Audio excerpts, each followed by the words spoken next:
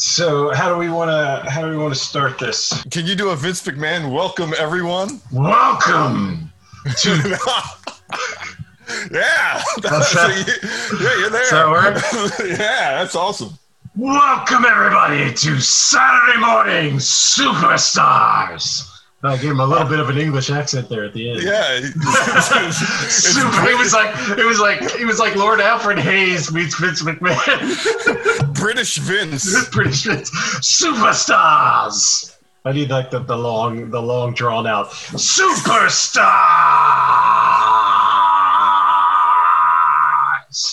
Yeah, there you go. That works. Yeah, I'll work on some late '80s montage underscoring. I'll send you some MP3s. We can work some shit up.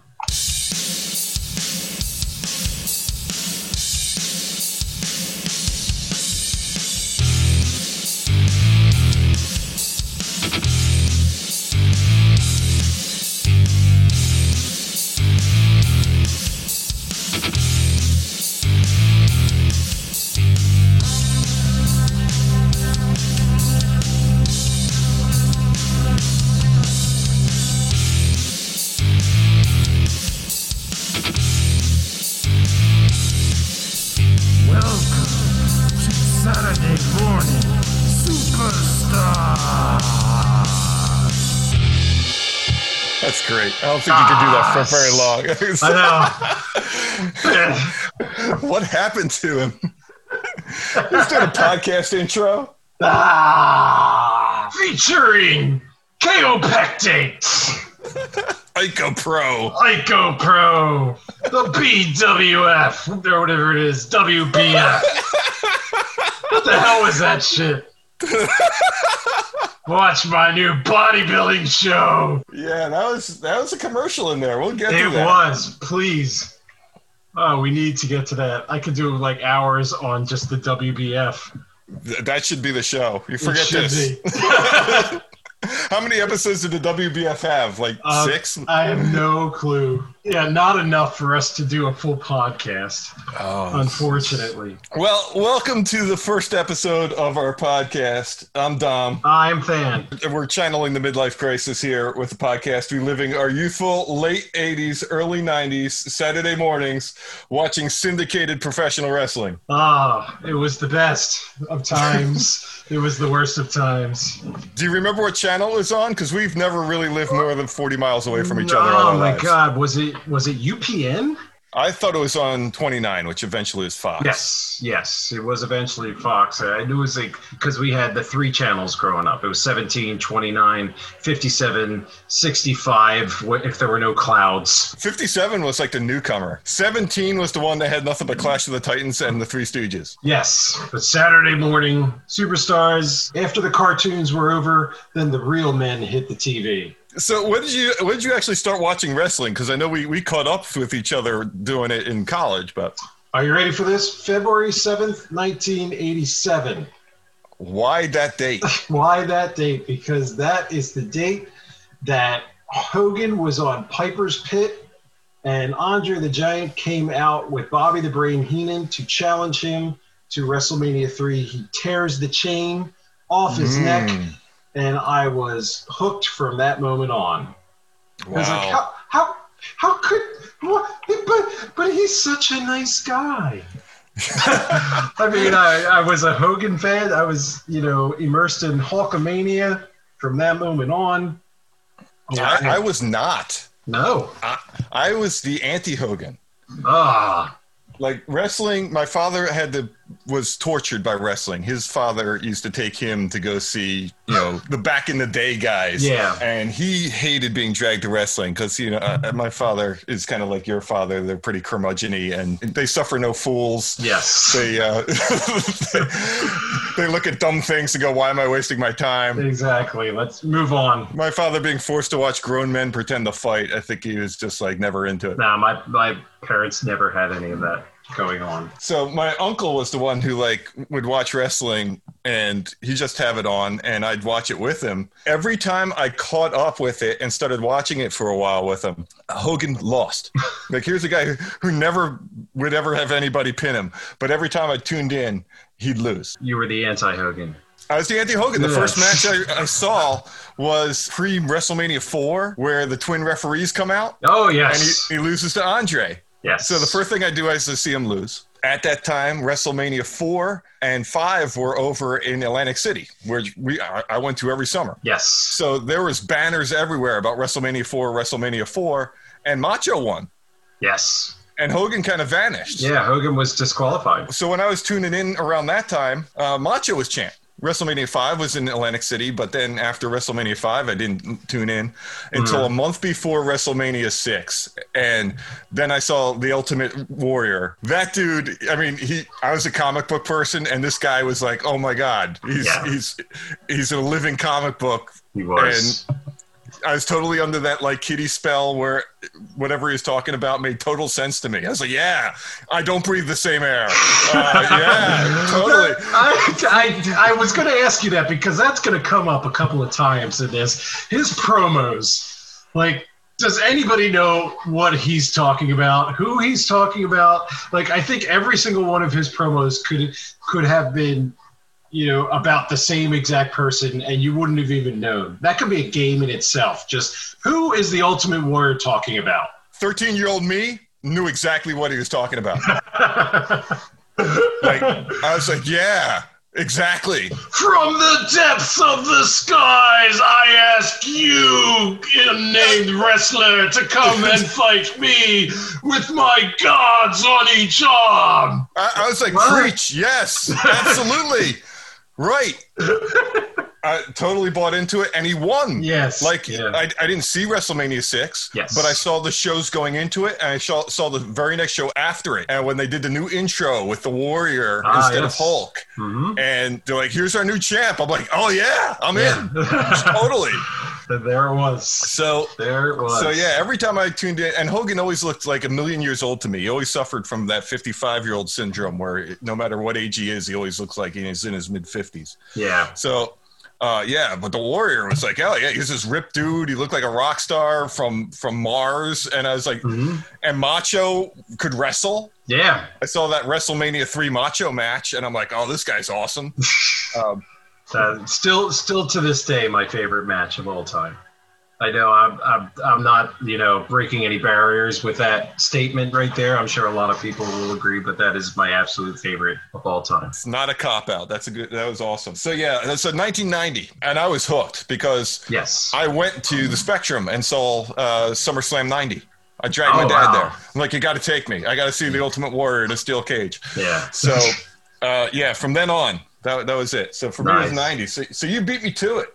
Yeah, 87. But I will say I took a dip around 90, sort of right towards the beginning of these episodes that we're going to be dealing with. So it's kind of nice to go back and you know, kind of relive sort of a period of wrestling that I kind of was out of for a while.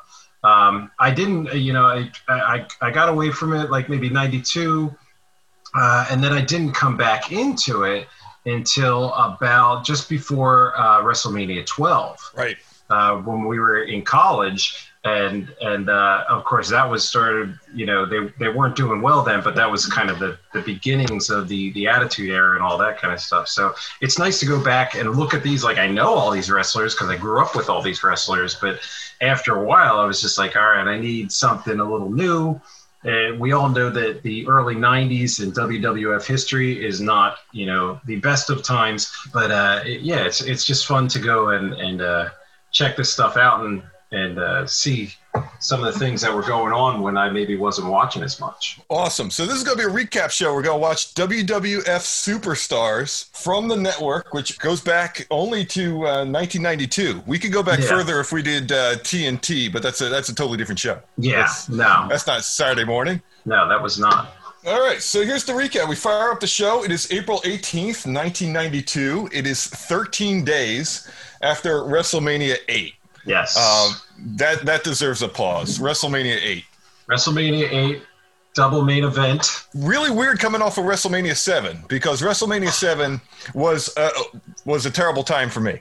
Yes. WrestleMania 7 had The Warrior, which I've already talked about, like loving him. Yeah. Against Macho, who I've already talked about, love them. And it was a career-ending match. Like, Macho was going to disappear. Yes. If he lost. Yes. And he did. He did. Fast forward a year, Warrior hasn't been seen for a while, and Macho's going to be champion.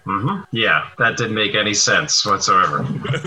Wait a minute. We learned very quickly that career-ending matches are, null and void. Like, I didn't sign any contract. I don't know what happened.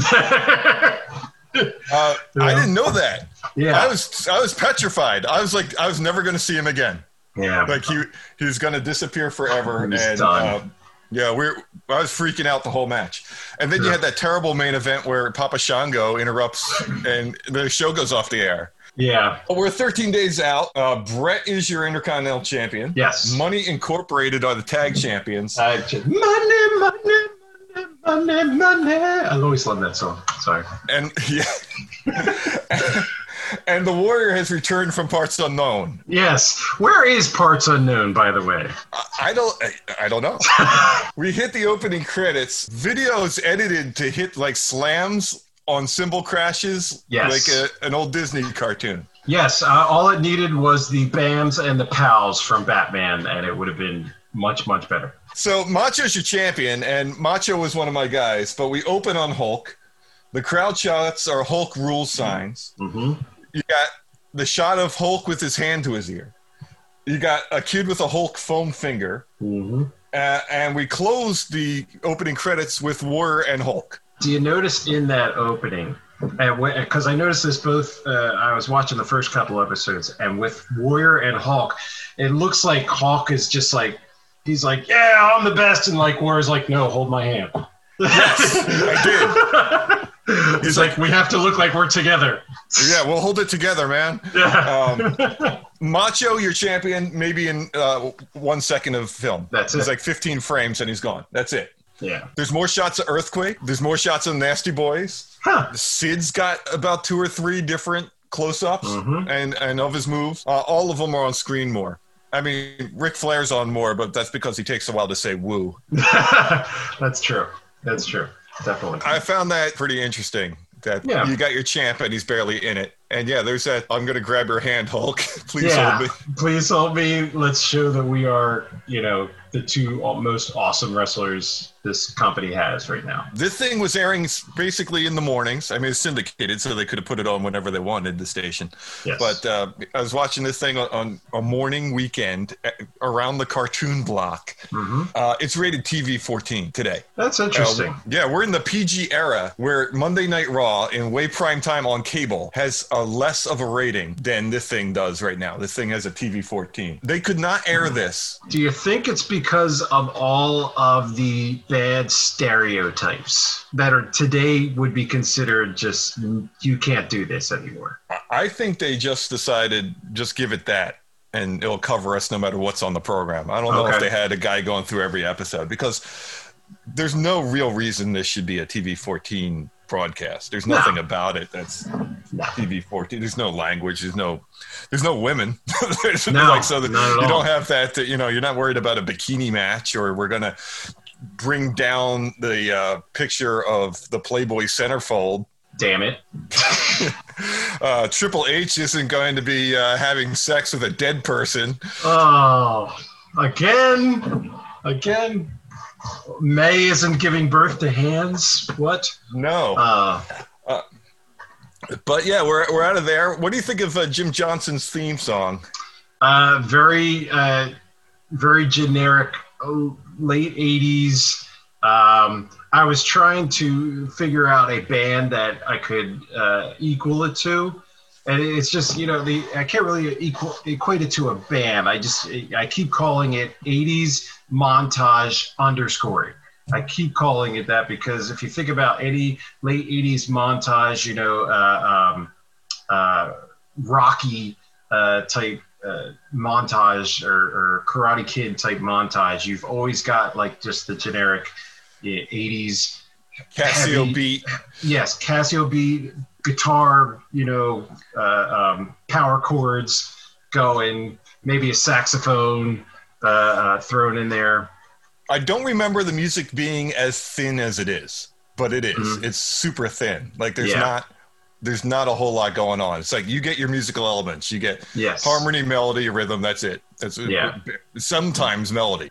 But you look at a lot of like, now that we can kind of go back, you look at some of the older WWF shows and some of the older before WCW shows and even like early ECW and that kind of stuff. And they all had that same kind of, opening credit music to it.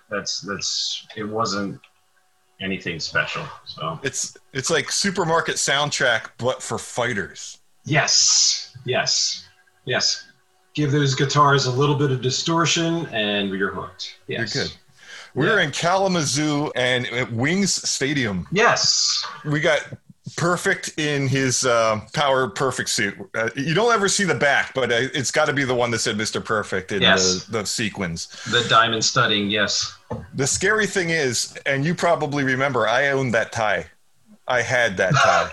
You had that tie? That Perfect was wearing. I might still have that tie. I would love to see you wear that tie. If I can find it, I will. Vince is in his grayish blue 3-piece announcer WWF logo suit. Yes. And here's something that really clanged with me and that I didn't notice when I was a kid. Everybody's been complaining about it lately, including the disgruntled superstar who leaves the WWF, and then his number one complaint is the scripting. Mm-hmm. But then you go to this intro. Holy cow. Oh, yeah. The puns, it's Easter time, and you got, within 3 sentences, you got Perfect talking about dumb bunnies, jelly beans or brains, and Easter egg on the Warrior. I just picture Vince sitting behind some big oak desk, writing these stupid puns down, just guffawing the shit out of them, just like, ha, ha, ha, ha, ha, dumb bunnies, ha, ha, ha, and then passes it off to Perfect. You know it. They know that's what happened. I mean, they complain about over-scripting now. Nothing I have seen in the last 10 years is worse than this first 5 seconds. I know. It's cringeworthy. We get a preview of what's to come. We're going to see Money Inc. today, Texas Tornado, Intercontinental Brett. We got LOD, and we're going to have an interview with the Ultimate Warrior. Yes. Unbelievably efficient. We had theme song. Yep. We had this intro written by a kindergarten teacher, and the entire show is outlined for the audience, and we are 1 minute and 50 seconds into the show. Wow. I didn't realize it was that quick. Under 2 minutes, we have all the information we need. We've had the show open. We had the announcers tell us what we're going to see, and we are 2 minutes in. Not even. Yeah. And now you watch a Monday Night Raw, and you watch a 20-minute intro. A promo of some type that takes for god-awful ever. It takes forever, right? Yeah, it's like I saw all this last week. All right, let's move on. It's unbelievably efficient, this show, and it does exactly the same thing that the opening 20 minutes of Raw does now. Yes. Where it's like, here's what you're going to see. This is the show, and welcome. Yes. But they got it done. It's so efficient. It's unbelievable. Yeah, they should go back to that. They should. Yeah. It made me realize, watching this show over again, made me realize you do not need 3 hours to do anything. No. It's clear that they're just, well, not to get on shows today, but it's clear that in many respects they're trying to fill time now, whereas where they got 45 minutes here, with commercial breaks and all that kind of stuff, they knew how to do it. And they could go back to that very easily. I wish. We hit our first segment, and it's LOD with Paul Ellering. I don't see a Paul Ellering in your contacts. Who would you like to call? That's Siri's trying to call Paul Ellering. Oh, come on. Let's get him on the horn. I didn't know who Ellering was. They brought him out, I think, at WrestleMania 8. Okay. And they're like, hey, we're back, and we're back with our long-term manager. And out came this guy who looked like Ming the Merciless. Yes. And I only knew LOD from, I heard about the Road Warriors. I didn't really see them until they hit the WWF. They came in without him. They disappeared for a couple months and then came back with him. They did. I didn't know him. I loved him. He did that mastermind, evil genius thing real well. He was a good mouthpiece for them because they both could talk. Both of them were able to cut a promo, which was good. But I just felt like he was sort of a glue there because otherwise, it seemed like they did a lot of yelling at the screen, which was apropos for that time period, but he kind of he brought it to another level for them, which I thought was just helped them along. Yeah, it's like, hey, these guys are they'll destroy you. Yes. But there's a master plan behind it, and Yes. I'm that. Yes. And then they gave him a puppet and ruined him. Yeah. The lack of production value stuck out. Like, I'm looking at everything on the screen during this first segment, and there isn't anything I see right here on the screen that hasn't been upped or plussed or updated. Mm-hmm. I'm watching it now. There's no Titantron. Yes. There's no LED ramp. Yeah. There's no pyro. There's no lighted turnbuckle. There's no ring screen. The outer perimeter Nope. is just Metal fence. Yeah. it has to be a full stadium sellout to appear like it's a sellout, or they're doing camera tricks, because the stage in the Tron takes up so much now. Yeah. Like 3/4 full looks full because the stage takes up half the stadium now. It's like watching Disney on Ice, and, Yeah. but none of that's there. You look at them come in, and there's a full set of fans behind the entrance Yeah. there, so they're pretty full. Unless the only thing that I can think of is if they kind of pushed everybody to the hard camera side, and then they kind of went around that whole side, maybe a 180 with maybe some people smattering in the background that you didn't see because they weren't on hard camera side. But Yeah, I mean, I don't know. sellouts must be easier now because it's got to be a good chunk, Yeah. maybe 20% they don't have to sell. Yeah, easily. Are we calling these guys red tights or red shorts? I like red tights because it's tights, man. Red tights. We're going to watch a squash match. We're going to watch the guys who people paid to see Yes. versus guys that no one will pay to see. That no one will ever see again. They're going to lose. They're going to lose big. We know it's coming. You know it's coming. We're calling them red tights after the red shirts of Star Trek, Yes. the ones that are there just to get killed. Yes. Seems appropriate. And our red tights for this match are Barry Hardy, and he's sporting a 2-color mullet. Yes. He's got the side shaved, but either dyed black or that's his real color, and then the rest of his mullet is blonde. Yes. So he's got 3 things. He's got like business in the front, But- party in the back, and different color sides. Yes. I don't know what that would be. Different colors. Hey, it was the early 90s, man. Anything went as far as a mullet. As long as you had a mullet, you were good. Didn't matter what color. His partner's going to do okay for himself. It's Dwayne Gill, the man who will be Gilbert. When you mentioned that to me, I had no idea that I didn't even pick up on that. I was just so infatuated with the fact that this was the era of the jobber. This was the era of the red tight, where that's all you saw. Like, you didn't see the big name versus big name that often. It was just like you knew there was going to be a big name against a red tight, and then somebody was getting squashed. They were out there to do their thing for 5 minutes. Yeah, if you're lucky. I mean, a lot of the matches are less than that. Yeah. Ellering's looking super cool. He's playing the part of the mastermind. He's puppetless, thank God. He's pontificating on the side. Yes. He's calling LOD the Lords of Discipline, Lords of Discipline. which I guess he didn't get the memo of what LOD was. No, Paul. No, Paul, Legion of Doom. Legion of Doom. It's LOD. Okay. Since the match is meaningless, again, an efficiency of time thing, they almost immediately go to a picture-in-picture of the Beverly Brothers. Yes. And the genius Lanny Fredo Poffo. I mean, their big thing was calling LOD skinny sissies. Yes. I mean, if in today's society, if I was like LOD, I'd be like, whatever. Okay. that apparently really ticked them off in 1992. You'd be a much chiller version of Legion of Doom. You'd be like, hey, man, it's okay. Fine, call us sissies, whatever. I don't care, man. That's what it is. But yeah, apparently calling them sissies in 1992 was enough to spark a feud. That was it. That's all it took. Yeah. Picture-in-picture sissy call. Yes. We immediately cut back to Hawk. He's killing Hardy. Animal power slams and suplexes Proto Gilbert. Hawk gets tagged in.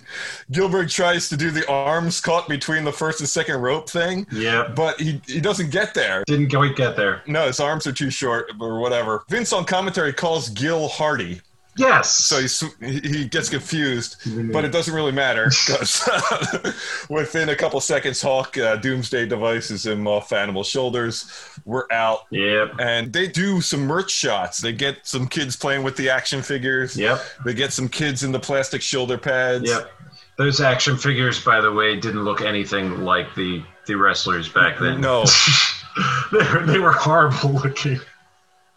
Like, I'm sorry, all those wrestling figure collectors. I'm sure they're worth something these days, but I couldn't. Like, if you showed me some of those guys last, and I knew a lot of the wrestlers, I couldn't tell you who they were supposed to be. You know. How would you like to be the wrestler and you get your action figure and it's like, who's this? Oh, that's you. Yeah. Like, oh, I'm sure. All right. How much am I making off of this? All right. I'll go with it. I realize I love the squash match. Yes. LOD look like gods because all you see is offense. Mm-hmm. The Beverly's picture-in-picture sets up their feud. Yep. And the Beverlys are protected. Like, if they ran out and got the jump on them and then they turned it around on them and LOD beats them down, they've already lost. But now, they call them sissies. Feud's on. Beverlys are protected. LOD look like gods. I dig it. It's better than the 50-50 stuff where I'll get a win this week, you'll get a win that week, and then we'll have the pay-per-view, and then someone will really win. Yeah. Or we'll be interrupted, or I'll chase you out of the building. All that makes somebody look weak. And this is why I like this era, because you never, like, in today's world, it's like, okay, you're going to do this type of match, on TV on Monday night, then you're going to do this type of match on the next Monday, and they're fighting back and forth, and then they have another one on pay-per-view. It's like, dude, we've already seen this. But whereas here, it's like they have never touched each other until they get to, that one big match. And that's what you wait for. They need that. Yeah, I totally agree. I'm good with a return to the squash match. Yeah. Now they got, like, real guys who are squash guys. Yes. Like, you get a guy who has a name. He's on the tour. Mm-hmm.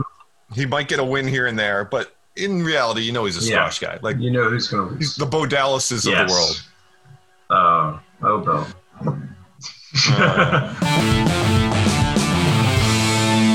We're cutting the Mean Gene with a WWF Magazine update. Were you a subscriber, sir? I was not, and I wish I had been looking at that cover because, man, Elizabeth, I'll tell you what.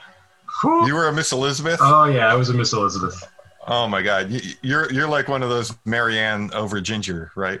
Oh, yeah, certainly. I was a subscriber. Oh, wow. I had this issue. You did? I did. I had this issue. I was subscribing in high school, and my mom would mail me my subscription magazine as it came into college. Nice. Which was, by then, pretty embarrassing.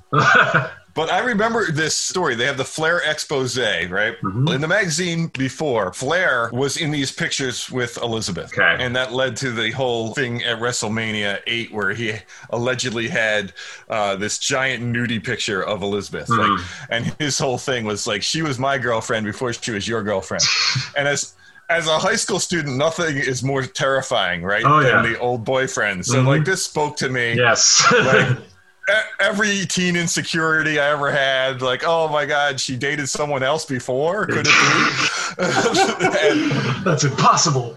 Oh, it's a nightmare. Yes. And this is it. This is like, again, nightmare come true. Like, Flair was the Liz's boyfriend before Randy, and he was just kept on throwing it in his face, and he had the photos published in the magazine. Yes, which is pretty pimp.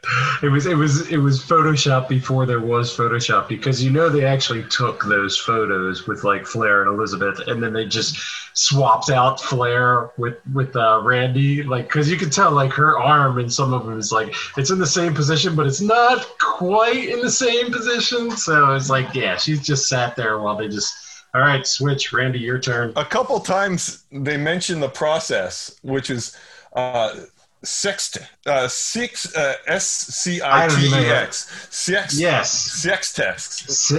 tests. I can't even pronounce it. SCITEX. I'm going to say SCITEX. We'll go with it. SCITEX. SCITEX. And for the first two times I'm listening to him, I'm like, there was no sexting.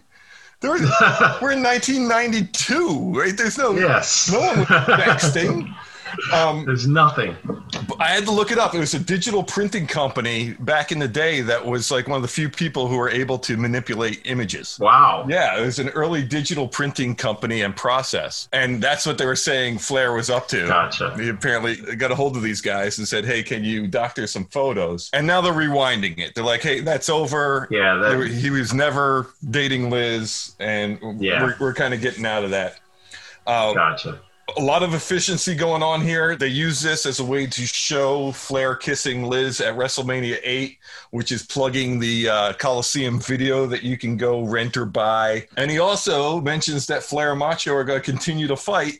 So I guess they're doing the house show loop, and we're plugging that too. So within this segment, we've plugged in the magazine. Yes. We're plugging the video, and we're plugging the tour, all within like a minute. Very efficient. Unbelievable. And then we cut to commercial, and they're teasing that the Ultimate Warrior is going to be coming up. Wow. So I'm not changing the channel. No. Of course, there's no channel to change to. Yes, at that point.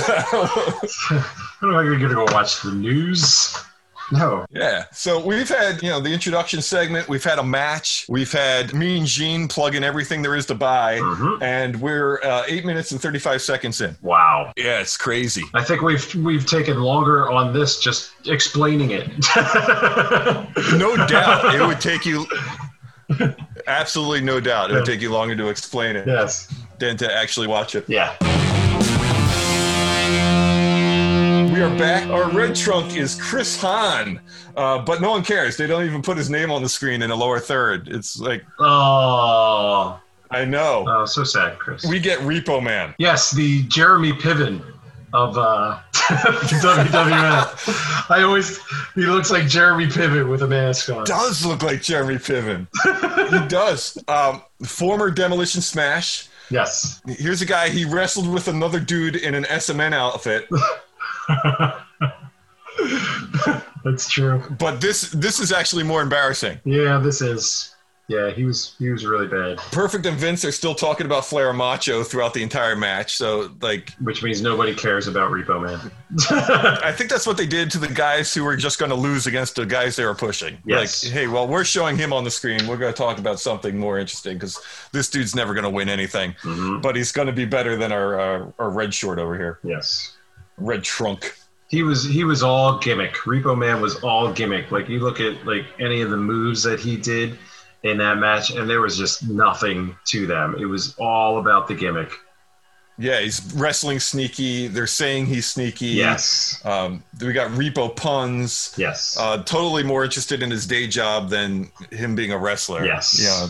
They're talking about how he's repoing things.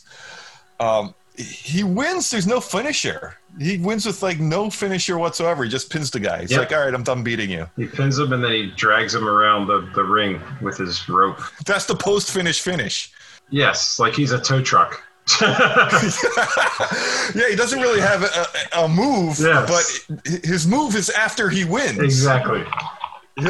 He'll hang you. Yes. And Daniel Ryan got fired for choking a guy out with a tie 9 p.m. on cable. Meanwhile, we got Repo hanging a dude on Saturday morning Cartoon Block. Yep. Yay, kids. Going back to the music, they spent maybe 30 seconds working on Repo's music. Oh, my God. They just did. They needed, it was like Hogan had his theme. Flair had his theme. Which, by the way, we'll get to that. Savage had his theme, and then they're like, oh, well, everybody's got to have music. So they they sat a guy down with a Casio keyboard and said, write music for 30 wrestlers. Okay, here we go. Sure. Okay. It only has 10 drum beats. Well, then reuse this one and just go, Repo Man. We're done. Yes. All right. Perfect. There's nothing to this at all. No. The music's pretty lame. We get out there and we cut to Sean Mooney. I forgot he was even a thing. Ah, yes. Sean Mooney and Sean Mooney doesn't age either. He looks the same now as he did then. He's like. Have you seen him lately? I totally forgot he existed. Yeah, because he's got a podcast right now. He sounds exactly the same. it's just Sean Mooney. He's talking about Repo on his way into his segment. Sean Mooney is saying that Repo will do anything, even if it means breaking the laws of the WWF. And then we cut the Boss Man. Segue. I never noticed this as a kid. These promos are to nobody. Yeah. He's talking generically about lawbreakers. He never mentions an opponent. They can use this interview for anybody at any time. Yes, they're just introducing these. They're assuming they're getting new people watching these shows, so they're just introducing these wrestlers. So it doesn't matter who they're fighting; they just want to know who they are. Boss Man's promo, by the way, just does not age well in today's society. I was thinking that you couldn't do this character. No, that's another one. This is a no-win character. No, like. He can't be a heel. He can't be a brutal cop. Nope. That's not going to play. Nope. And he can't be a good cop, or else it'd be like, oh, look at these tone-deaf guys. Yeah. It'd be over. You'd be done. It would totally be over. Absolutely done. Yep. We switch over to Rick the Model. Yes. Model is okay. Yes. I didn't mind him at all. Yeah. My favorite thing is when he blinded Jake the Snake with the arrogance. With the cologne. Yes. The cologne called arrogance. Yes, I felt that Rick Martel played a good heel and a good babyface. He was good at both. I had to go back to see Strikeforce. Yes. Like I never really saw him as a babyface. Only when he was fighting Tito Santana, they're like, oh, these guys were partners once. I was like, really? And then I had to go back and find a tape. Yep. And sure enough, his interview, all he's talking about is what he's going to be wearing. He's not talking about anything else. Because he's a model. It takes Mooney to kind of say, oh, yeah, and he wants to beat people. Oh, okay. His interview is all about, like, looking good. He doesn't really care about anything else in his interview. And Mooney's like, no, he's a real competitor. Mm-hmm. He's going to rise to the top.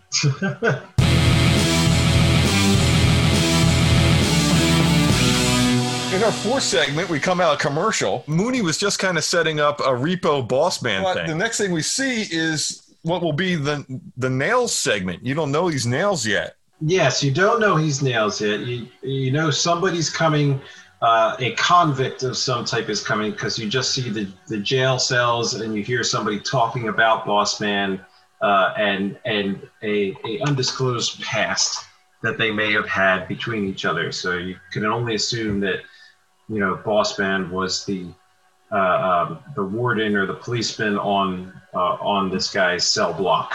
I dug this because Boss Man wasn't always good. Yeah. So you can kind of buy, like, back in the day, maybe this guy has a gripe because he came in as, like, evil Boss Man. Yes. But he's talking, on national television in a voiceover about how he's going to take Boss Man's life. And I'm wondering, why is he giving him parole? Why do they let him out? Like, he's basically said, when I get out, I'm going to kill this guy. Like, how is he getting... And you shouldn't, like, being in this sport be against his parole, is what I'm saying. Like, yes. Well, apparently in the WWF, you could at that time. He literally said he's going to kill him. Yes. And they let him out anyway. Yeah, and his parole officer is like, well, wait, you're going to WWF? Yeah, it's okay. All right, go ahead.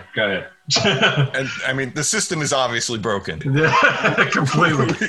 What are we doing in today's society? We need no further proof. Yes. We cut to the ring where Red Tight, who's actually wearing a red shirt. So he's right there. There were certain ones that were wearing red, and I was like, yes, they're perfect. A lot were. Oh, my God. It's Tom Bennett.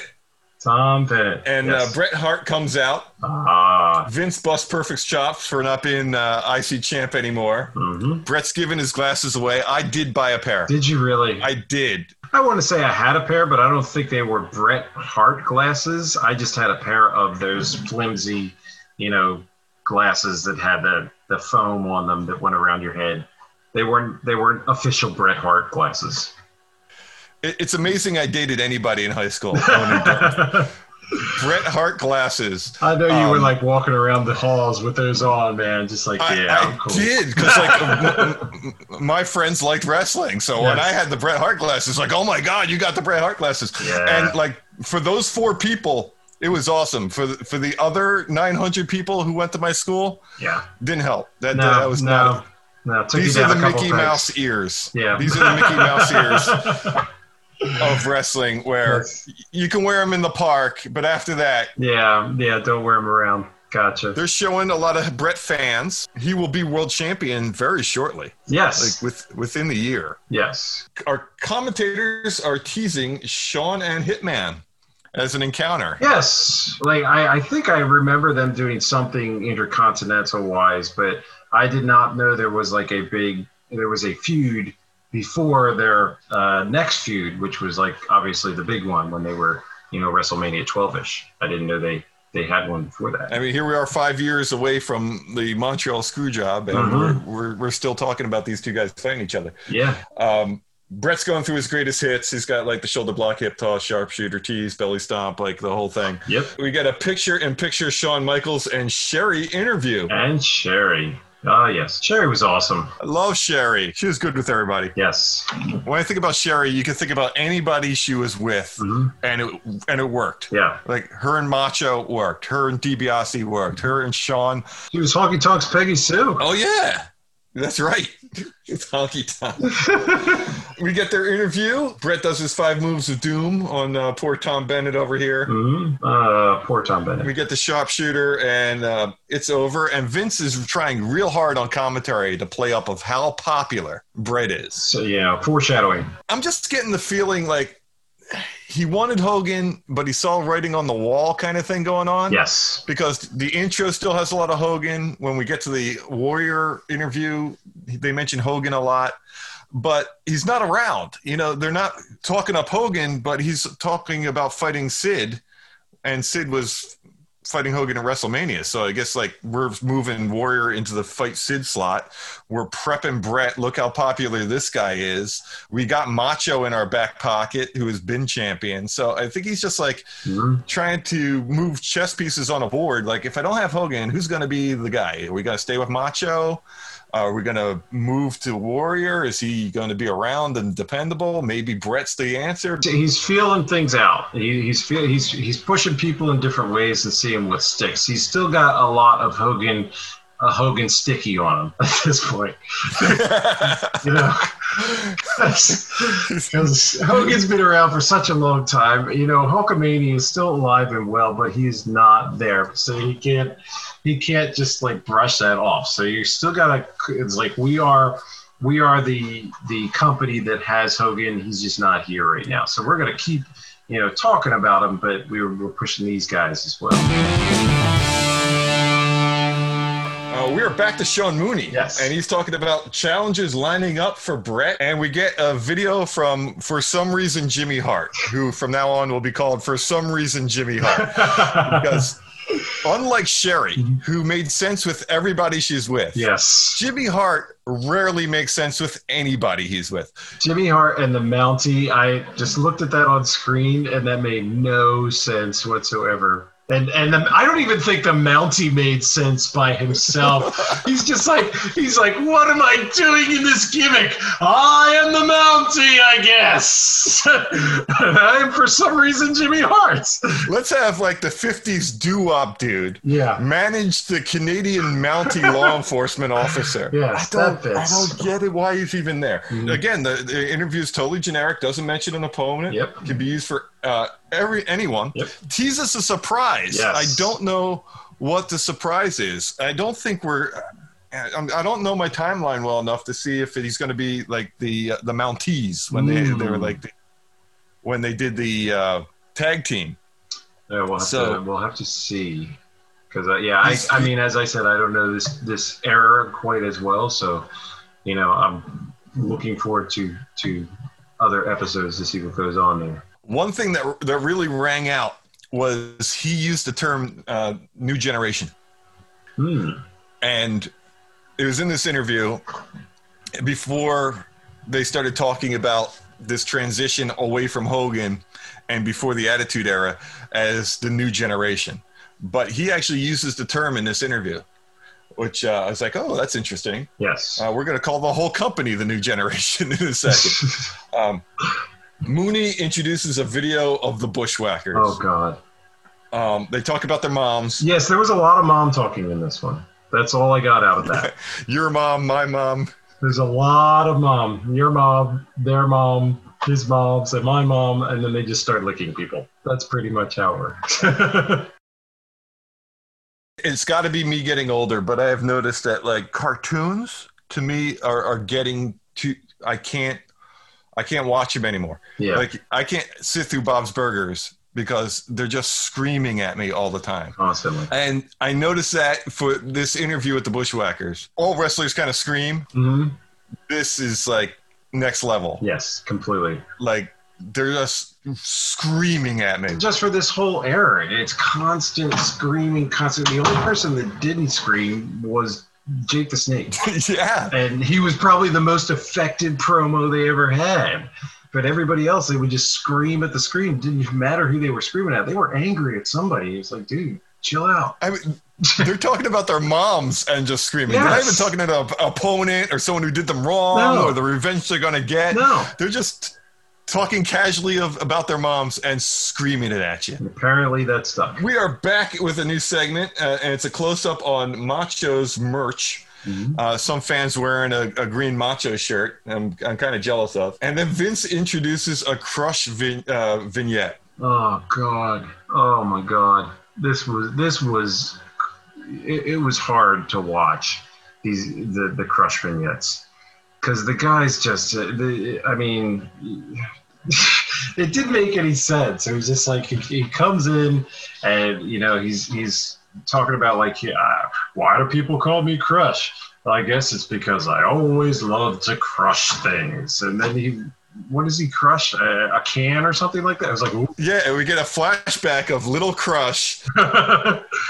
Yes. On his 8mm film strip video. Apparently he was taking video of himself at that point. Yeah. Yes, someone's got the camera super low. Yes. And he is crushing a can next to his Lincoln Logs. Yes. You have kids, I have kids. Yeah. If kids are going to crush anything in the room, and we have a can and we have a set of Lincoln Logs, you know what's going to go. I'm going for the Lincoln Logs. That house is destroyed. Yes. The house is destroyed, especially if the brother built it. Oh, done. Boom, mom. Completely done. Yeah, it's over. This is 90s Neon Crush. Yes. We're making him a good guy. This is supposed to sell me on it. I mean, at that time, in the early 90s, I guess that worked. But now, like, he would come out to complete booze with those promos. Yeah. He would be a heel, you know, till his dying day. Out comes the Berserker. I hated the Berserker. The Berserker just didn't make any sense. Like, what was he? A Viking? He was half Yeti with his Yeti boots, with his fuzzy boots. Fuzzy boots. He had this. He's managed by Fuji. He's managed by Fuji. That doesn't make any sense. And he would always puff his mustache. He's always going huff, huff, huff. Yeah. And you would see his mustache puff out. I was like, what is that? Oh, I guess he's berserk. I don't know. So we call him the Berserker because he puffs out his mustache and he wears stupid clothing. Our red tight is Mark Roberts. Red tight. Graphics, again, asleep at the wheel. We don't get his name on screen. Fuji appears in the picture-in-picture. So not his opponent. Yes. I don't remember the Berserker actually speaking. I just remember what you remember, the huff. Yes. Huffs, huffs, huffs. That's all he had. And then Fuji was the worst ever stereotype. I mean, just everything about him was just so wrong to this day. I always thought he was trying to be Odd Job from Goldfinger. I thought that's what he was modeled after. Yes, he was. But the Berserker talked, and I didn't remember that he actually spoke anything other than huff. Mm-hmm. But he's like, nobody stops us. Everybody goes down. Everybody goes down. Which hasn't been my experience. Yes, I gotta especially say, these days. Fuji calls out the Undertaker in the picture-in-picture, promising to cremate them in a Viking funeral. So the Berserker is some type of Viking, apparently. He's a Viking. Okay, I still don't understand. As a matter of fact, I think I remember him coming out originally as the Viking, and then they changed it to the Berserker. The Berserker shortly after that. Did he have a horned hat? He had the whole the gimmick never changed. Okay. He had his fuzzy alpaca boots. Yes. Which would have been, I mean, in the era of job-related gimmicks, just make him an alpaca farmer. Have him, come down with like that mall pop-up thing. Yes. And just have him trying to give his opponents the like boots and hey, feel this. Yes. And please. Roberts actually does the arm stuck in the rope gimmick. He actually got it done where he figured it out. Does give him a pretty good boot to the face with his alpaca boot while he's in there. Yes. So I guess he was supposed to be a threat. The alpacas accentuate the kick. That's why he wears those. The dude could actually talk. He was enormous. Get him out of this outfit, and he could have been halfway decent. It was the age of gimmicks, man. They needed a gimmick. You couldn't put him in the ring and call him like Joe Smith, even though he might have been huge and looked like he could kill you, because that just wouldn't have worked in this era. Unless you were a little bit more established, like a Hogan or like Bret Hart or Shawn Michaels. Even though they still kind of had little gimmicks on them, but with somebody like the Berserker, didn't matter. He needed to have a gimmick because he needed to have an identity that gave the audience either something to love or something to hate. That gimmick gave him his identity. You can't just give him a name. Well, I hated it. Yes. It's like my least favorite of this era. Yes. Was high on the list is the Berserker. Yes. They let the Berserker do a leg drop right before his finisher, like a Hulk Hogan leg drop. Wow. Which surprised me. I'm like, no one had a problem with him doing Hulk's finisher, and then not even as the finisher. Yeah. But it looks exactly like Hogan's leg drop. After the match, Fuji has him run the ropes, and that's like the fastest he is throughout the entire match. He does get a pretty good run when he boosts the guy in the face, but other than that, he's just like with his hand out hussing. Because he's the Berserker. He's got to run. He's Berserk after. Yes. The match is over. The opponent's out of the ring. Now he goes Berserk. While he's wrestling, he's the tamer. Yeah, he's really chill. Yes. He gets between the ropes. Hey, man, let's just calm down. Berserker could have used a larger tunic. Yes. Yeah. It's got the mini skirt tunic. Yes, a little too much tune in the nick. Yeah. We cut to a WWF fan club graphic, and Vince tries to sell us on that being a thing. Yeah. We get the most 90s video graphics package of all time for this fan club. Yes. It's the Fresh Prince's graphic package, had a love child with Saved by the Bells. And it's glorious. It's got the geometric shapes. Yep. It's got the splatter paint. Little swirlies, yeah. It's got it all. Yep. If you join the fan club, you get looks like a newsletter. You get a 8x10 of Sid, Bulldog, Macho Man, and Suburban Commando Hulk Hogan. Oh, yes. You get a bunch of certificates. You'll save 40% off the WWF magazine, which I think you got no matter what. Yeah. The thing that I actually really wanted is like they had the theme music cassette tape. That's a collector's item right there. I would have actually dug that. Yeah. You called the number for an application. It says call for an application to the membership club. Could I get turned down? Like, do I have to audition? Well, they needed your information, I guess, because they needed your information. So you would call. They would mail you an application. You would fill out the application, which gave them all your information, which you would then send away, and then they would send you information. They couldn't take your information over the phone, apparently. I don't know. I'm wondering if I have a good enough credit score. Do I need money up front? Yeah. Do I need a mortgage broker? Yeah. That was just a weird way to say an application. Like I could be turned down in some way. Here we are, the moment that they've been plugging all night. The segment where we cut to Mean Gene. He's on stage with 6 5-year-olds and one totally out of place 12-year-old. Yes. Who looks like Wesley Crusher from Star Trek. He is twice the size of everybody else up there.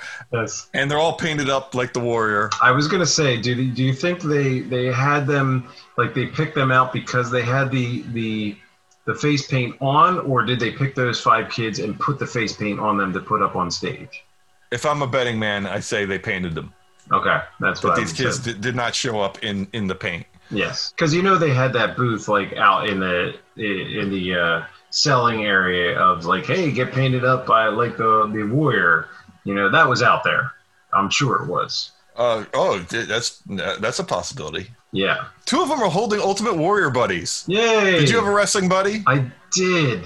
I think I had a Hogan. Of course. Everybody had a Hogan. I had no wrestling buddies. No. But I wanted one. Yes. I wanted the Warrior one. Yeah, I did have a Hogan. I'm pretty sure. I'm pretty sure only the Hogan and the Warrior one had the Winged Eagle belt. Yeah. And Macho's was the Macho King, so he wouldn't. The music's hitting. We get the music. Yeah. Do you ever notice that the Rockers' music and the Warriors' music is the exact same piece? Oh, it's totally the same. Yeah.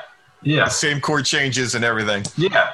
Yeah. Different drum beat. And for some reason, like both of those songs make you want to run out to the ring. So, yeah, because they both did. This is the post WrestleMania 8 de-juiced mom haircut Ultimate Warrior. Yes. He's not quite running. He's like leisurely stroll. Yes. He starts hugging and arranging the children. Yeah.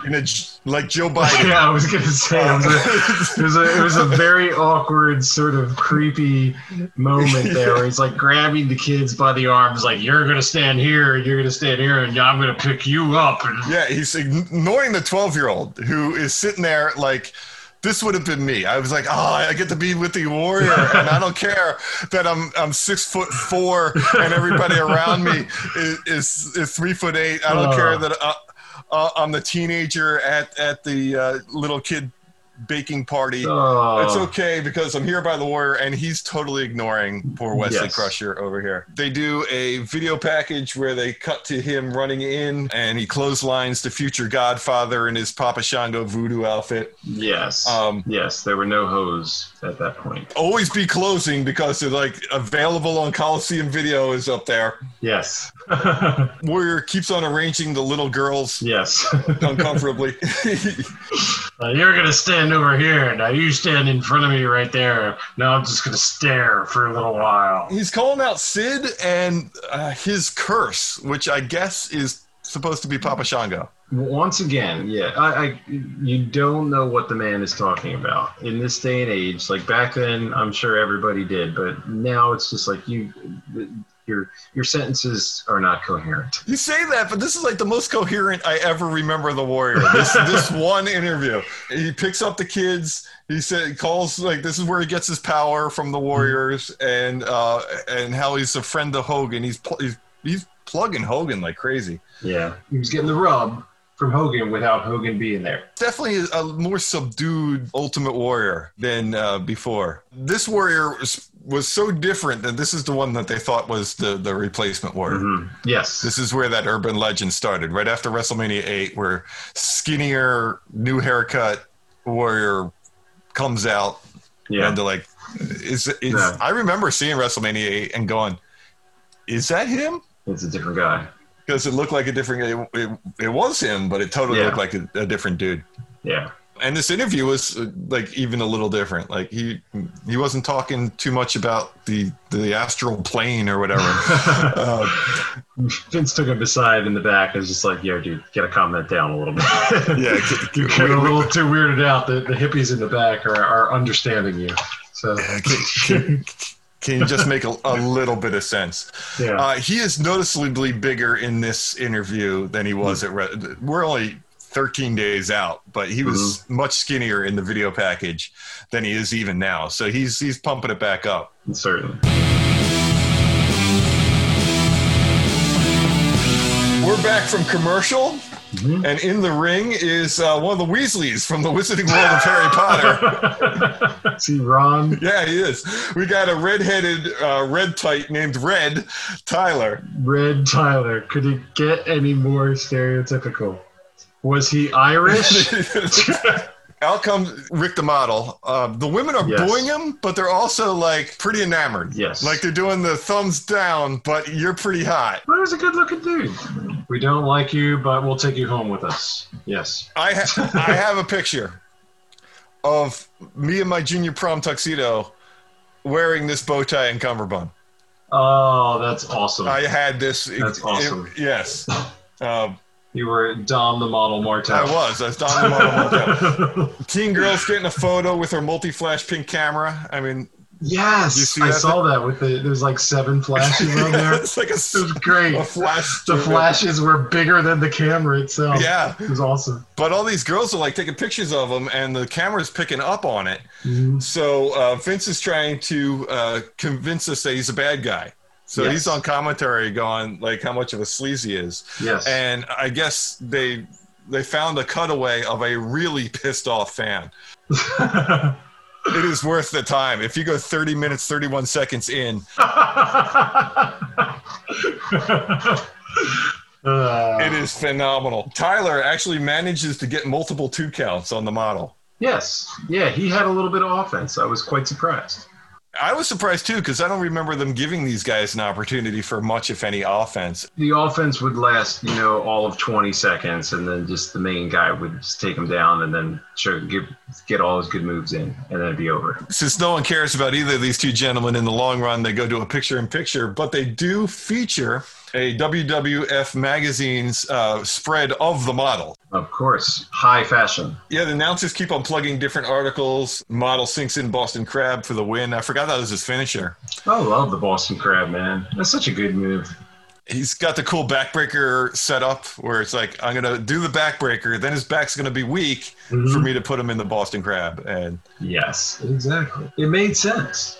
It made sense, and I really didn't like it when Jericho started using pretty much the Boston Crab and calling it the Walls of Jericho. Well, because it was a little bit higher and it was more on the neck and not the original back. one, yeah. But like when he got to the WWF, he really kind of laid it down. But like his WCW one was like the dude is all contorted. Yeah. And it was a lot higher. Exactly. Yeah, this is good to see. I missed the submission endings. Yeah. We get replays of the match of Martel's outfit, which Vince says, look, the jacket matches the bow tie, and that's got to be code for something. I don't even want to know. I don't want to know. Yes, the carpet matches. Oh, no, don't say it, Vince. Yeah, the bow tie matches the jacket. Yes, sure it does. How do you know? We've been teasing it, and we've been using it for video replays the whole night, but finally we get an outright ad for the Coliseum WrestleMania home video. Mm-hmm. And they plugged that they're going to have like extra feature. Yes. Mooney's up there showing clips of, I guess this counted as WrestleMania weekend. Yes. They got the Nasty Boys singing with Sherry and the Mountie and Jimmy Hart, all singing with some generic rock band out there. There was an arcade tournament. Yes. With the arcade video game and the cosplay award, before there was such a thing as cosplay. Yes. They had a look-alike contest, which went to Paul Bearer. Yeah. Both of these guys look like the cast of Clerks. Yeah, they didn't look anything like. They basically were just out there in costumes, and that was it. They were just 90s dudes with goatees. Yes. They win a lick from the Bushwhackers. That wasn't really winning anything. That was the prize. Yeah. And it looked like it was just held at the local mall. I mean, that was their budget then, so. I guess. But those are the extra features you would get if you got the video that you would not get if you bought the pay-per-view. I didn't get that. Yeah. So out comes the Texas Tornado, but they call him Kerry Von Erich. They do. I remember early on they did, and then they dropped it completely, and it was just Texas Tornado. Mm-hmm. Hi, Mr. Tornado. First name Texas, last name Tornado. How you doing? Right. Our red tight gets absolutely no lower third, and his name is drowned out. Another red tight. But Vince eventually calls him Warren Bianchi. Warren Bianchi. Yeah. Okay. Tornado getting totally pulled by every preteen Tiger Beat subscriber in the audience. Oh, God. Maybe he was a good-looking guy. I would have gone, I mean, if I was a prepubescent teenage girl at this time, I would have been more of a Rick Martel. Really? Than a Kerry Von Erich. All right. I mean, I'm just saying. Vince even calls him a looker whose physique we might see on Body Stars one day. Oh, I can't wait to see him on Body Stars. Yeah. Bianchi prevents Von Erich from getting into the ring, and Bianchi gets shoved, and he gets shoved like 3/4 across the ring. Yes, to show off Von Erich's strength. Of course, that's what he was doing. It was pretty cool. Like he really sold it for him. He went for distance. Yes, he did. There's a picture-in-picture of the tornado during the tornado match. Oh, I love this. I absolutely love this because I could not stop laughing at this promo. I couldn't believe it because he goes on this whole thing about how he's like rededicated his life, like he's back and all this. And then he says he's rededicating his life to family, religion, country, and the WWF. And I'm like, kind of like this, family, awesome, religion, great, country, perfect, and the WWF. Yes. Okay, you took a couple pillars down. Yeah, I'm doing this for humanity. I'm doing this for Jesus and Blockbuster Video. Exactly. It's like, how did that one get snuck in? I was so in and out, and you didn't necessarily see these guys every week. No. That if they did disappear for a month, you wouldn't really notice. I didn't remember him really being gone for all that long. So when he's talking about being back, I didn't. He's like, where'd you go? I didn't notice. There was only 4 pay-per-views. Could have been like 3 months. Yeah. So you really didn't. These guys could like disappear for some time, and then come back on TV, and it wasn't really like they were missing. Yeah. Because there wasn't a lot of TV time to go around. Exactly. But here he is saying he's rededicating himself. What was the problem? Well, I know he had a lot of he had some drug issues, like drug and alcohol issues, I think. So I have to look at that. So maybe it was kind of like a Jeff Hardy type situation where he had to go away, try and clean himself up, then come back. So maybe that's the deal. But I think he eventually like relapsed after this. Yeah, he's not long. No, he's not there very long. He's not there very long in every capacity. That was another thing, like the amount of people on this show that actually aren't alive anymore. Yes, I was just going through the opening credits, and I'm like, dead, not here anymore, dead. It's a good percentage. There's an over-under, and it ain't good. No. Tornado does his clothesline with like the Fred Flintstone bowling wind-up all the time. Yes, the yabba dabba doo, yes. Punch to the face. This was the era where you weren't allowed to have closed fists, but Tornado did not care. No, apparently that was his finishing move, so it was okay. Yeah, it was like nonstop punch. Yeah. Vince is pushing his rededication, so it must have gotten out. This is like not a time where a lot of stuff like really went public. No. You'd have to really hunt for information. There's no internet. It wasn't coming to you through Twitter. Yeah. Unless you were looking for it to be spoiled, you really could lie under the radar and not really know much about these guys except for what they told you. Yeah. So he's really pushing the rededication thing. And especially as a kid watching this, you don't know anything about these guys that wasn't on the screen. So. Yeah. But so it must have been big enough that he thought it needed to be mentioned. Yeah. Did you see the Tornado get out of the ring? I don't recall. This is crazy. Like he grabs the top rope, lifts his entire body over the top, and lands on the floor. And this dude didn't have a foot. And it is amazing. Wow. Like, it is impressive. The Tornado's, like, always been impressive to me. Ever since I found out that they're just doing all this minus a foot. Yeah. And you would never know. I'll have to go back and look at that. It's pretty cool. He jumps all the way to the floor onto his feet. Wow. Now Even Perfect is pushing Body Stars. Oh, God. As Tornado's trying to get himself out of the ring, and he's getting kissed by, like, girls left and right. They all look like they're in 8th grade. It is crazy uncomfortable. Never would make air today. No, not at all. So this is the moment that I didn't even know existed, but this is the moment that like I have to like look away because it's awful. It was an ad, a cutaway ad, but it's in the show, so it's not a true commercial. It's just a commercial they placed in the broadcast. Yes, it's Vince and some lady named Cameo, who's got like crazy pipes. Yeah, like her arms are unbelievable. Yes, and she has extremely expensive boobs. Yes.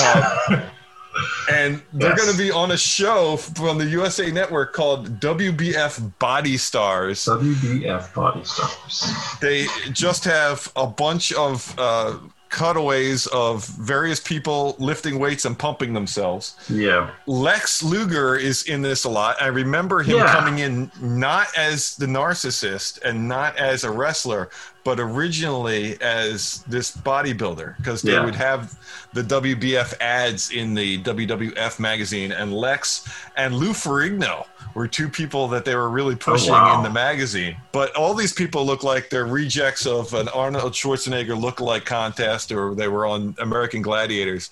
But apparently you were going to watch Body Stars to see bodybuilders do what?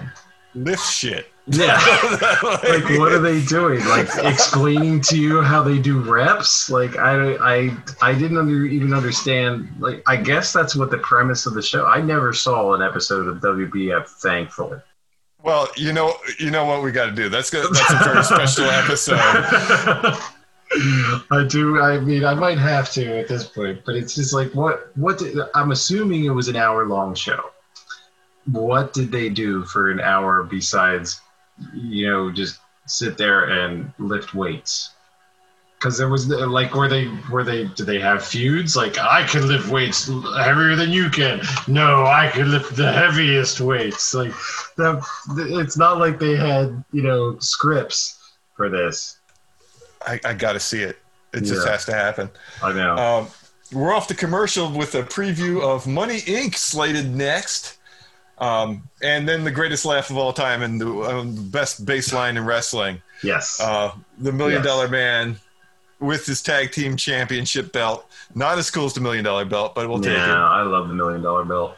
Out with IRS, Bray Wyatt's daddy. Erwin R. Shyster, yes, Bray Wyatt's dad. And for some reason, Jimmy Hart.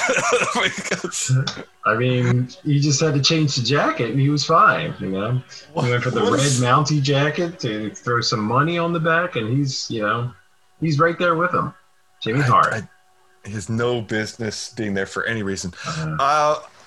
I didn't realize how long these guys were. I know they traded with the Steiners and the Natural Disasters a couple times, but how long DiBiase was floating around as tag champ, because he goes into WrestleMania 8 as champion. And the big feud in WrestleMania 9 was him and Brutus and Hulk for the tag championship. So he was trading this belt with a couple teams for a year and a half, somewhere in that neighborhood. I mean, DiBiase was a big name there, man. In the late 80s, when he first came in, all the way through his run, he was always like a top-tier guy. He never really got pushed down. He was, he had something going on with a belt almost every single time. And if it wasn't the heavyweight belt or the tag belts, it was the $1 Million belt. So, yeah, it was crazy. I was like, wait. Like his storylines were always, top tier. Yeah, just when I think of like people who are tag team champions, I don't think of them as being champs for as long as they were, because they survived WrestleMania 9. Hogan doesn't win the tag titles in that. Nope. They were in that picture for a while. Yeah. Vince is plugging the Rivals, the National Disasters, who I didn't even remember were good guys at any point, but apparently they were. They were, yeah. Our red tights are Jim Powers, who is the most excited dude. Jim Powers. Yes. This guy he's spent some money. Yeah. He's got like the half version of a flare jacket with the sequins and the feathers, and his arms are flailing, and he's jumping up and down. He's just happy to be there, man. He is thrilled to be there. And I'm looking at this guy. I'm like, I think this guy actually becomes somebody, but I just can't place it. Who Jim Powers ends up being, or if he has. I think he has a career beyond being a jobber. Yes, I want to say he does too, because the name sticks out to me, Jim Powers. I feel like he was in a tag team with somebody. I agree. Like a real tag team, not with Buck Zumhofe. Buck Zumhofe. You are a far better musician than I ever was. But every once in a while, I hear a saxophone solo from a legit band that's making legit money in royalties, and I go, I could play that. I'm not great by any stretch of the imagination, but I could have been that guy. I could have handled that part. Looking at Buck Zumhofe, if this guy counts as a wrestler, I could have been. We could have done this. We could have been on television. We could have been jobbers. This dude is roughly, I don't know, 80 pounds overweight. Yeah. He's got no look whatsoever. Like, he's got a horrible mustache. His hair is awful. No shave, no tan, no nothing. Actually, he does have a tan just in several spots. It's the spotty tan. Yes. He looks terrible. And this guy's on TV. He was a wrestler. We could have done this. But they just pick these guys out of like your local, wrestling company that might be in the area. It's just like, hey, you want to come get beat up tonight? Sure. I'll make a few bucks, whatever. Yeah, this guy counts. He's on for like 3 minutes. That's all they needed. They needed somebody for IRS and DiBiase to just kick around the ring for a little while. They needed a before picture for Body Stars. Well, they got it. They did. Yeah, his physique is awful. Holy cow. Yeah. Bray Wyatt's dad gets on the mic, reminds us that cheating on taxes is illegal. Yes, also doesn't age well. We are... and everybody's like, boo, I want to cheat on my taxes. Boo. We are dangerously close to April 15th when this thing airs. Yeah, of course. So I guess it's in everybody's mind. Powers is jumping up and down like he's trying really hard to get a job. Mm-hmm. Pictures of the natural disasters saying that they're going after the titles. The Got No Body Donna. Buck Zumhofe. I'm reading my notes. The Got No Body Donna. Oh, that's awesome. Yeah, before the picture even closes out, Buck Zumhofe off to Dreamland in the $1 Million Dream. He's awesome. done. Yeah. Heels are celebrating, and we're nearing the end of the episode, but we are promised that The Undertaker is going to respond to the Berserkers Challenge. You remember earlier on, Fuji saying that they're going to cremate him in some kind of Viking ceremony. Yes, this is still when the Undertaker acted more dead than he did later. Yeah, like he was a zombie. Man. He was a zombie. This was Zombie Taker at this point. Yes. What was your favorite Taker? My favorite Taker was Purple Taker. Purple Taker, Purple Taker, coming back after the Twin Taker. Yes, exactly. Right after Twin Taker, Purple Taker, purple gloves, purple boots, long hair. Still had the death knell. I was Tuesday in Texas winning the championship Taker, where you just would drag the belt like a dead cat behind him. Nice. Dug that Taker. Fighting Jake the Snake when he just turned. That was decent.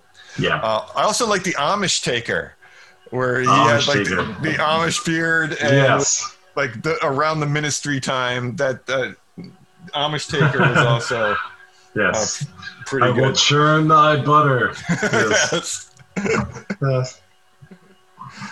Rest in peace. Yes. in a nice religious way. Yes. There's a place for everyone at my table. Yes. Yeah, you can see him in Lancaster with one of those coffin shops where he's got them all laid out. Yes. Next to those goofy chairs and a gazebo and a couple of coffins. The Amish Taker. I love the Amish Taker. He's measuring Regis Philbin over in the corner. Yeah, he's just got a tape measure. Mooney is back. For a guy who didn't remember existed, he is in the show a lot. He does a bunch of money puns, and he throws it over to an Owen Hart promo video.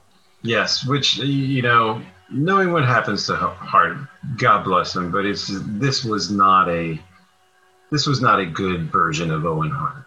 I didn't like the Rocket Owen Hart was not my favorite. You didn't like the high energy, Neon taxi cab, hammer pant. Yeah, it just seemed. Yeah, the outfit was obviously dated, but it didn't.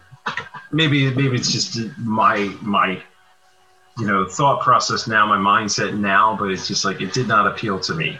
Like in later reincarnations of Owen Hart, like bad Owen Hart, like Slammy award-winning Owen Hart. That's the Owen Hart that I loved. That type of stuff. Yeah. It must have just flown over my head, or I just wasn't smart enough as a child.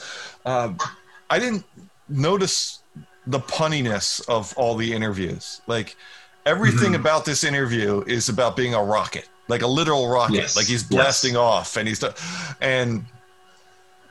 reaching new heights. Everything's about a rocket ship blasting off. And that's all Vince, man. That's all Vince. That's all Vince. Because even though they gave them a little bit more carte blanche to do their promos, Vince is like feeding them lines, saying, "You are a rocket. You need to you need to be blasting off, soaring to new heights. You are a rocket." That was him. Weird interview. It ends with him going, "There's winners and losers, and take a look at me. I'm not a loser." Weird ending. It's almost as bad as the model's ending's pretty awful too, because he's talking about what fashion he should be wearing and why everybody wants to look at what he's wearing, and then he's like, "Oh yeah, and I also wrestle." Yeah. It's a real closer. They really couldn't close these promos out. They had some good substance to them, but they just couldn't close them. Yeah, they just couldn't do it. Mooney can't resist some more rocket puns while he cuts to Papa Shango. Oh goodness. Who explains he is voodoo. Oh, he is voodoo. He is voodoo. Yes, he encompasses all voodoo. Wouldn't you love to see a mashup of this and The Godfather? Oh my God. Where he's got like, Walking Dead hose. Yes. That'd be awesome. They all have like the weight fate, like the skeleton face paint on. All sugar skull. Yes, they're all blinged out. Yeah. Voodoo ho. That's it. Yes. You're selling like little voodoo dolls with like pumps. The cool thing about the Papa Shango interview is not the Papa Shango interview. It is Sean Mooney is almost killed by the voodoo. Yes. They cut back to Mooney, and like a stage light crowd almost kills him, like he's that Muppet from the Muppet Newscast. Falls from the sky and almost kills him. Yes. Awesome. I think that's the last of our Mooney promos, and the big takeaway for me was they never mention opponents. Like they could use this thing anytime they want. Yeah, they could continue to use them. And they probably did. They probably used them in several things. One thing that this doesn't do that I totally remember from watching Superstars live was the fact that they would come to Philly every month. The house show loop would hit us much more than it does now, where we get like one or two. We get like a Raw, a SmackDown, and a pay-per-view every year. Well, that's because in this day and age, it was like WWF was Northwestern. That was like our territory. Northeast. Sorry. I mean, they would hit us constantly, and you would get the promos kind of like Mooney's, but you'd also get the one specifically for Philly, where they would actually promo the real match. Like Brett would come out and be like, "It's you and me, Mr. Perfect, at the Spectrum." And I kind of miss that because we got our own personal version of these, being that we were on the loop. Yes. But these were the generic ones. I didn't remember. I never noticed as a kid that they weren't specific. They weren't calling anybody out. They weren't talking about any specific match.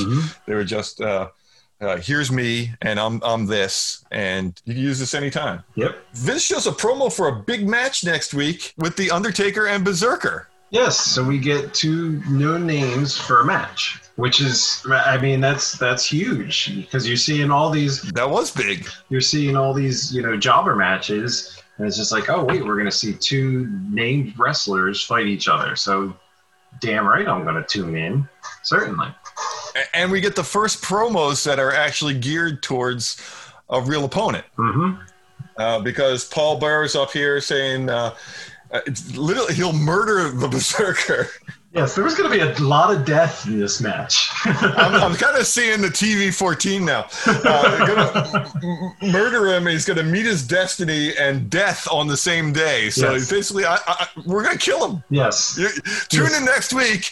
A guy's going to die. Somebody is going to die during next week's episode. You better watch. Yes. This is like the only thing that would make this better is if they had the dude from Family Feud from The Running Man. Yeah. Yes, we're going to show a Viking and a zombie take on each other. Somebody's going to die. Someone's going to die. We're either going to have a zombie kill him and put him in a casket, or this Viking's going to cremate him in a fiery funeral. Exactly. Fuji's up next. The Berserker is hussing all over him. Huss. Yeah. Berserker explains that he is Berserk. Just in case you didn't know. Yeah. I thought the name was burying the lead. He is Berserk. Whatever doesn't kill him makes him stronger. Which he wasn't listening because the Undertaker said he was actually going to kill him. Yes. So that's I mean, yeah, you're dead. He's not going to be stronger. You're not going to be stronger, whatever. Yeah, you're going to be dead. And that's the show. We get next week's preview. We're going to get this I thought was kind of interesting. We're getting almost the opposite card. We're getting Sergeant Slaughter, but we're getting Shawn Michaels, Sid Justice, and Ric Flair, which were kind of the people that were against the people we saw this week. Yes. So now you're going to see their opponents live. Yes.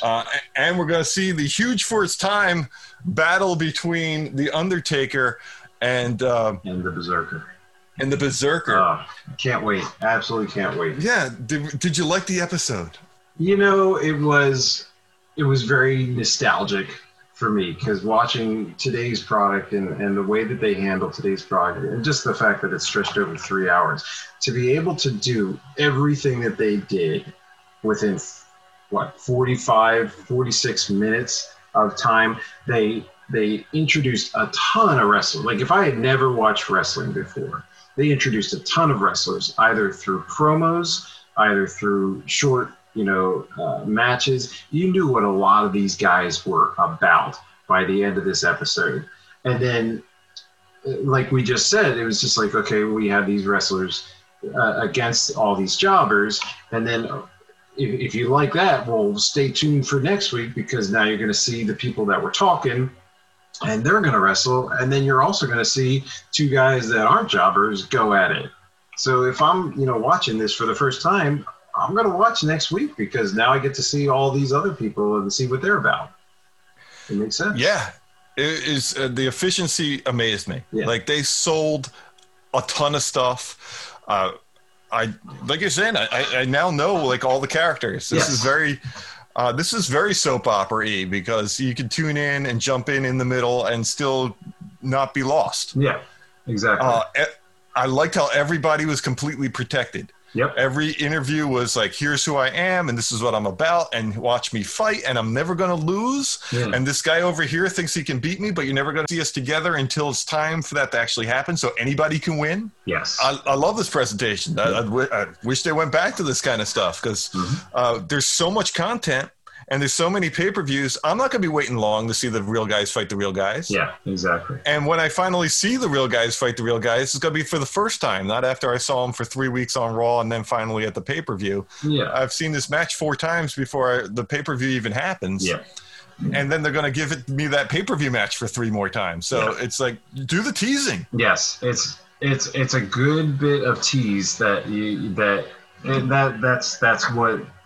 made the product so good, back in this time era. It made it so you wanted to watch. Yeah, I mean, what is the difference between Raw and the pay-per-view now? Nothing. So this is awesome. Yes, I thoroughly enjoyed this. I like going back. It was very cool. Yes. Best match. I would have to say I like the LOD match. It's probably one of my favorites. I was a fan of the Martel match because the guy looked like he could have won. Yeah. I was like, oh my God, they got a 2 count. Is Martel going to lose to this dude? Like, it almost had me convinced because the second 2 count, I'm like, wait, what the? You gave him some time. Red tight of the week. Ooh.